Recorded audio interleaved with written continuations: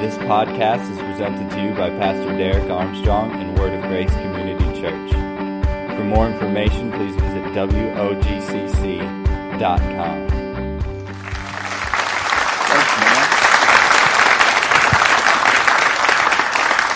Well, it is so good to be with you. I've already felt the presence of the Lord. I know you have.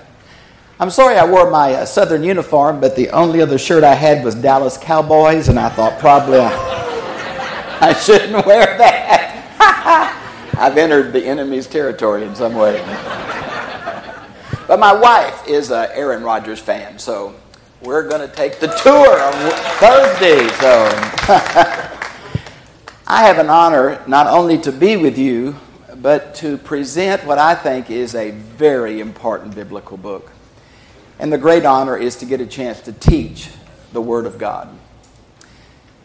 Paul's great doctrinal book, his first one was Galatians. He developed those truths into Romans to introduce himself to the church in Rome to go on a trip to Spain. Later on, heresy came, and Paul took the great truths of Galatians and Romans and capsuled them into Ephesians.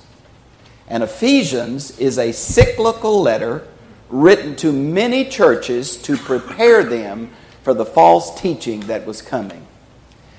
All of Paul's letters are what we call occasional documents. Something caused him to write. And he writes to that. So the first 3 chapters of Ephesians are the doctrinal answer to the problems these churches faced. The last 3 chapters of Ephesians are how do we apply those doctrines to our lives. So today I'm going to be doing chapter 2. So if you have your Bibles, if you'll turn to Ephesians chapter 2, I'm going to go verse by verse. It's just one sentence.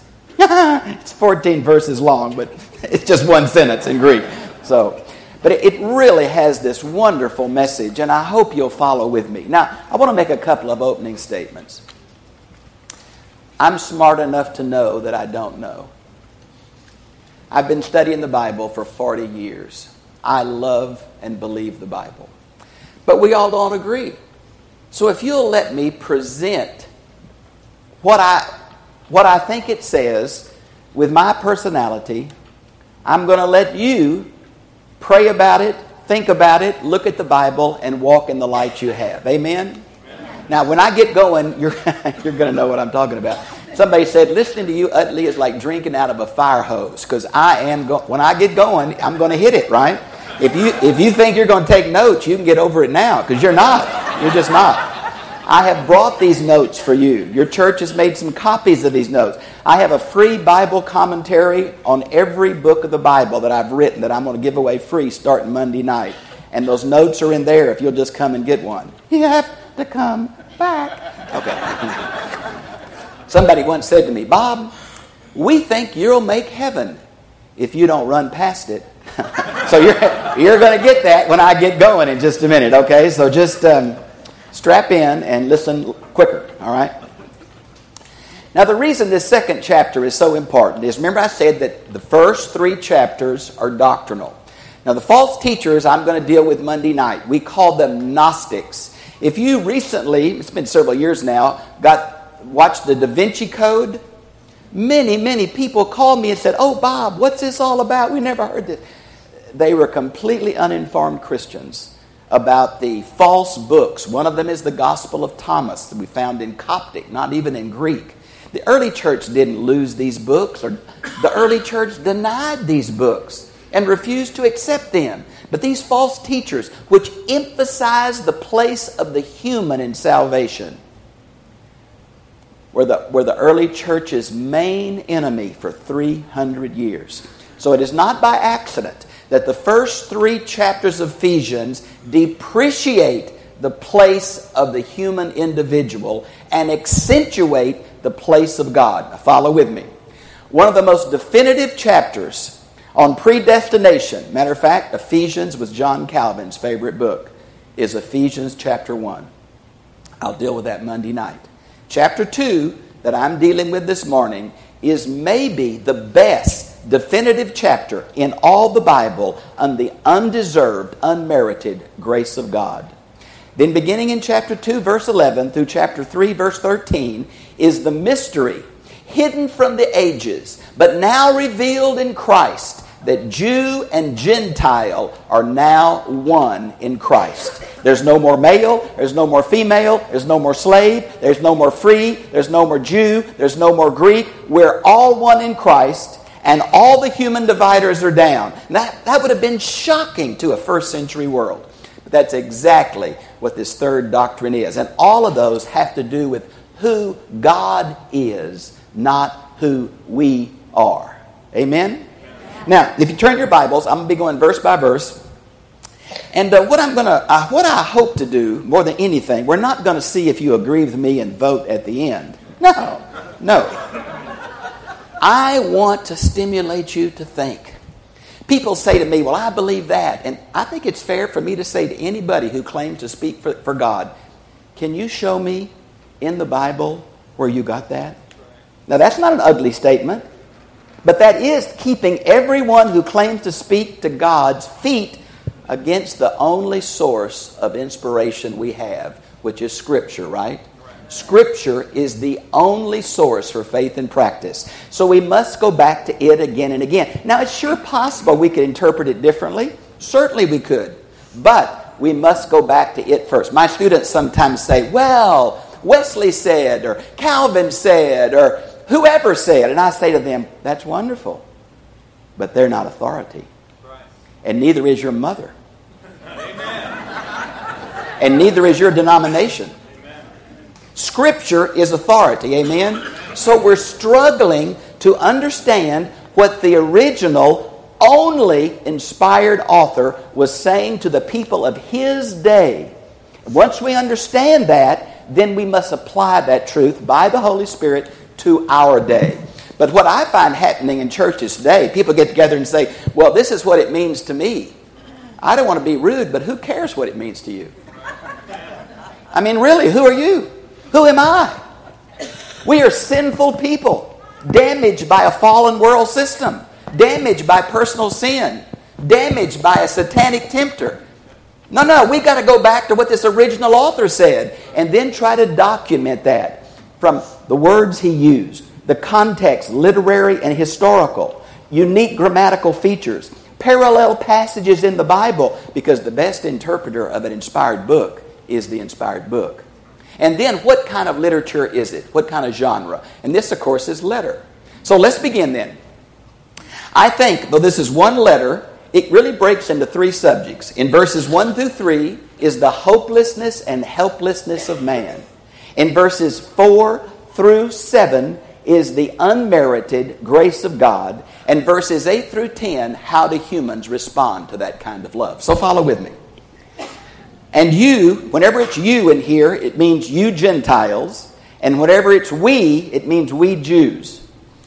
And this text, it's believing Gentiles and believing Jews. So you, the churches he's writing to, not one, but several, there's no personal greetings, there's no personal goodbyes in Ephesians. This is a cyclical book, and I'll show it to you in chapter 1, verse 1, when we get there Monday night. And you were dead in your trespasses and sins. I thought to myself, here is Paul, a member of the community of the Middle East, the Mediterranean world, with all of its large, huge, beautiful cities. And as Paul the Apostle looked out over those great metropolitan areas, he saw human beings going through the things that all human beings go through. They're going to work. They're getting married. They're providing food. All those things of life. And Paul looked out through the eyes of faith and said, they look alive, but they're dead. God have mercy on us. Do you realize that the culture we live in is dead? Apart from God, confused and lost and estranged, and they don't even know it.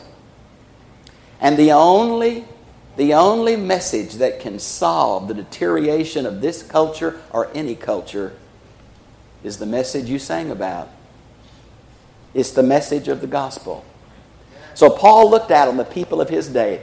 Their lungs were pumping air, their hearts were pumping blood, and Paul said they're dead in their trespasses and sins. Now, you know, The Bible uses the word death or dead 3 different ways. Let's just quickly review those.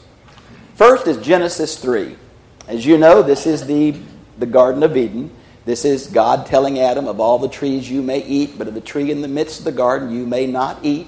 In the day you eat of it, you will die. I'm not sure Adam knew what death was, but he knew it wasn't good.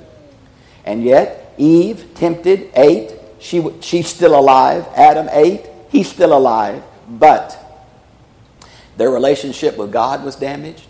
Their relationship with each other was damaged. His relationship with himself was damaged. And his relationship to this planet was damaged. We call that spiritual death. But that's what Ephesians 2 is talking about. They looked alive, but they were spiritually dead. If you go a little further in Genesis, you get to the 5th chapter. And this is why I tell no one to start reading the Bible in Genesis. Because nobody makes it through this one, right? All these names you never heard of, and they're dead, they're dead, they're dead, they're dead, they're dead, they're dead. Thank God for Enoch. Everybody else is dead. Now that's physical death, which says if spiritual death is not taken care of before physical death, then results the 3rd kind of death. It's found in the letters to the 7 churches of Revelation and in Revelation chapter 20. And it's called the second death. Now we would call it hell. Hell is a popular subject today, and it's inappropriate to speak in some churches. The problem is, the person in the Bible who talks about hell the most is Jesus Christ. The word hell only appears one time, except in the mouth of Jesus, in James, where it says our tongue is set on fire by hell. But I want to touch on hell just for a minute. This separation from God. I think really the book of Revelation, with those 7 cycles of judgment in increasing numbers, is God justifying that He's tried,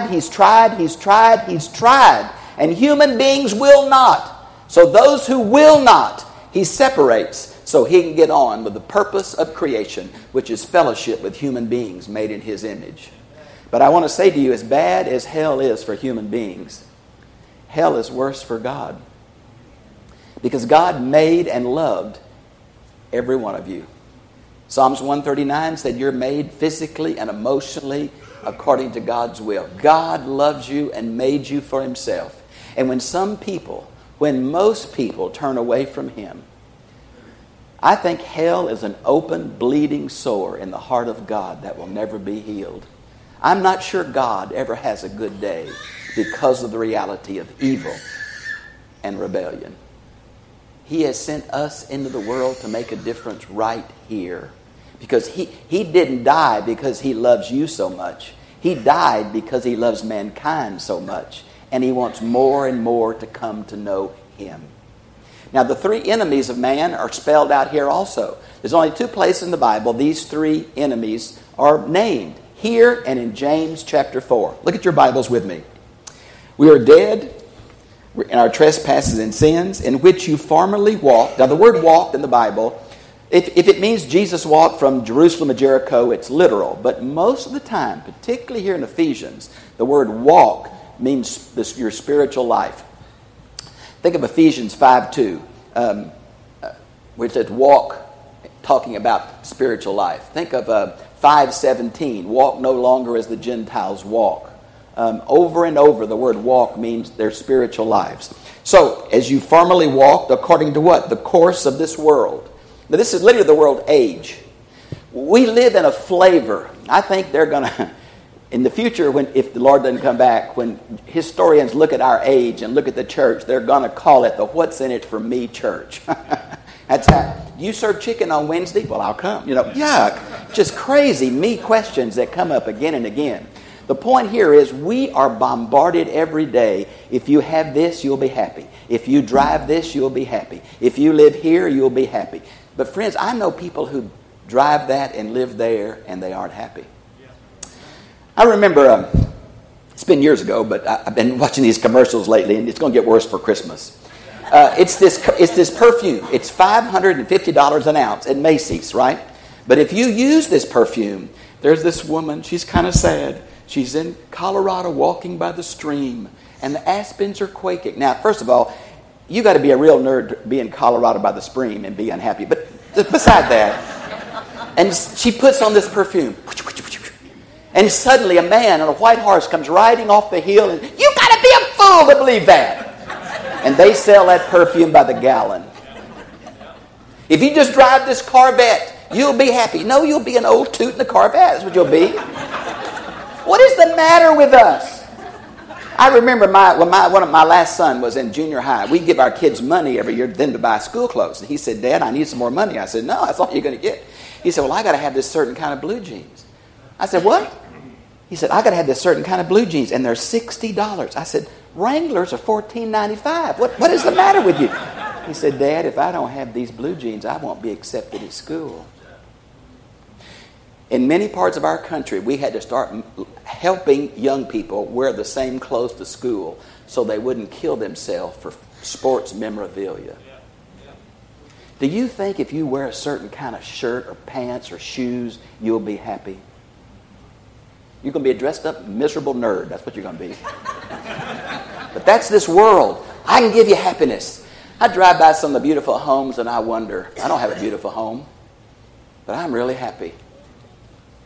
I meet people who have everything the world can offer, and they're not happy because happiness is not found in things. This world promises what it cannot provide. But how many fall for it when their image of God has been damaged by self and me and more? The second enemy is also here. Notice in verse 2, the prince and the power of the air. The spirit is now working, the sons of disobedience. I certainly believe in a personal force of evil. The Bible is not clear about the origin of Satan, but it is clear about the reality of Satan. The Bible does not try to end all of our curiosity about evil, where it came from, but it does clearly show its destruction. Amen? We have a personal force of evil. I remember I was in a church somewhere in Texas, and I was talking about that Satan is a created being, and this person raised their hand and said, well, I'm tempted all the time. Well, if Satan is a created being, he can't tempt all of us at the same time, right? I mean, how fast can that be? He's got minions that help him. But there is a personal force of evil. And the personal force of evil wants to hurt God by hurting those whom God loves. Let me ask you something. If someone hurts your children, is that probably the most vulnerable place to hurt you? You mean that even in this room today is the presence of the angels of God and the angels of the evil one? Yes, with the biblical worldview, you begin to see that our world is penetrated by spiritual beings. Some of those are our friends. I say our friends. My guardian angel is so mad at me, he is not going to talk to me till 10,000 years anyway, for what I did as a young person. But I still got one, and there are those here. And I want you to think for a minute, as I'm speaking to you out of this book, in the deepest part of your mind, you're hearing a voice that says, that's true. That's from God's Word. Or you're hearing a voice that says, they just want your money. They just want to mark you up. They're just trying to trick you. Now, friends, those two voices are here today. And you've got to decide which one is true and which one is for you. The third enemy is also here. If you notice the next verse. And among them we too, we believing Jews, all formerly lived by the lust of our flesh, indulging the desires of the flesh and of the mind, and were by nature children of wrath, even as the rest. The third thing is you and I are broken. I just love that song about no more fear. We're a child and daughter. I never heard that song before, but I was thinking, I can remember when I was afraid. I can remember when I thought everything I did, God was mad. He was the hanging judge of the universe. He couldn't just wait to get me. I was terrified of God. Even growing up in church, God, there was fear. And I can remember, I don't remember trusting Christ. I was really little, about 12. But I remember walking home from church one night and looking up at the stars, and for the first time in my life, not being afraid of God. And I haven't been afraid since. Oh my goodness, what a peace can come. The world, the flesh, and the devil. This is the hopelessness and helplessness of humanity apart from God. This is the black hole of human need. Now, if I was somewhere in Texas right now, I would go, yee-haw! Look at verse 4. Because against the black drop of human need comes the grace and mercy of God. Look at verse 4. But God, what a big but this is. But God, being rich in mercy, because of His great love with which He loved us. Now watch this. I hope you have your Bibles open. In verses 5 and 6, now I know you can't see in English, but there's 3 Greek prepositions here. Soon compounds. Soon means joint participation with. Look what has happened to us in Christ. He made us alive together with Christ. There's the first one. He raised us up with Him. There's the second one. He seated us with Him in the heavenly places. There's the third one. Now look back at your Bible at chapter 1, verse 20. In chapter 1, verse 20, God the Father did the same thing for Jesus. Look at 1. And He brought about in Christ when He raised Him from the dead and seated Him in His right hand in the heavenly places. What God the Father did for the Son has now done for the children. This is not future, this is now. We have resurrection life now.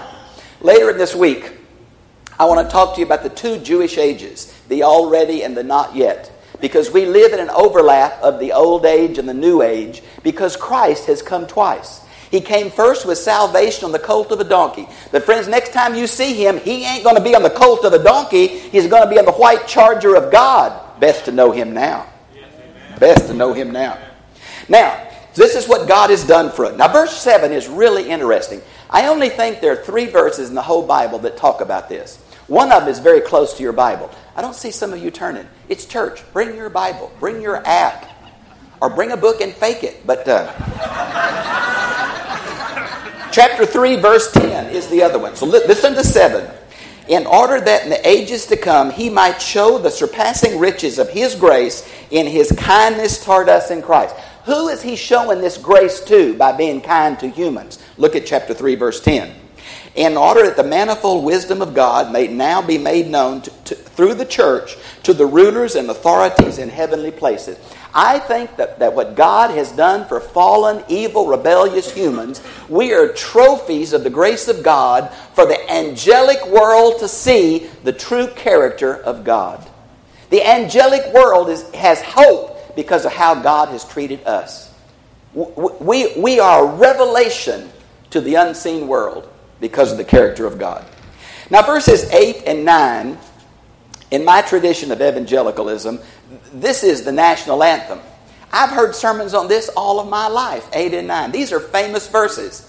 But as a Bible teacher, I want you to know that verse 10 is the last part of the sentence. And when the Greeks want to make an important point, they put it out of order to the front or hold it to the last. The most important verse is verse 10, and it's always ignored. So let's go through 8 and 9, but then I'm going to close at 10. Listen to 8. I usually say this just to get you riled up to think, okay? Listen to me. No one ever has been or ever can be saved by faith.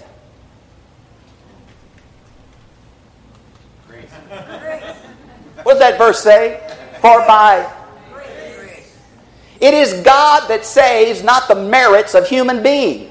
It's not that you cry when you hear Jesus loves me. It's not that you jump when you sing your songs. Our hope is in the unchanging character of a merciful God that sent His Son to die in our place, and whosoever will. Amen? For by grace you have been saved. Now you've noticed this, you have been saved, was repeated up there in verse 5 in a parenthesis.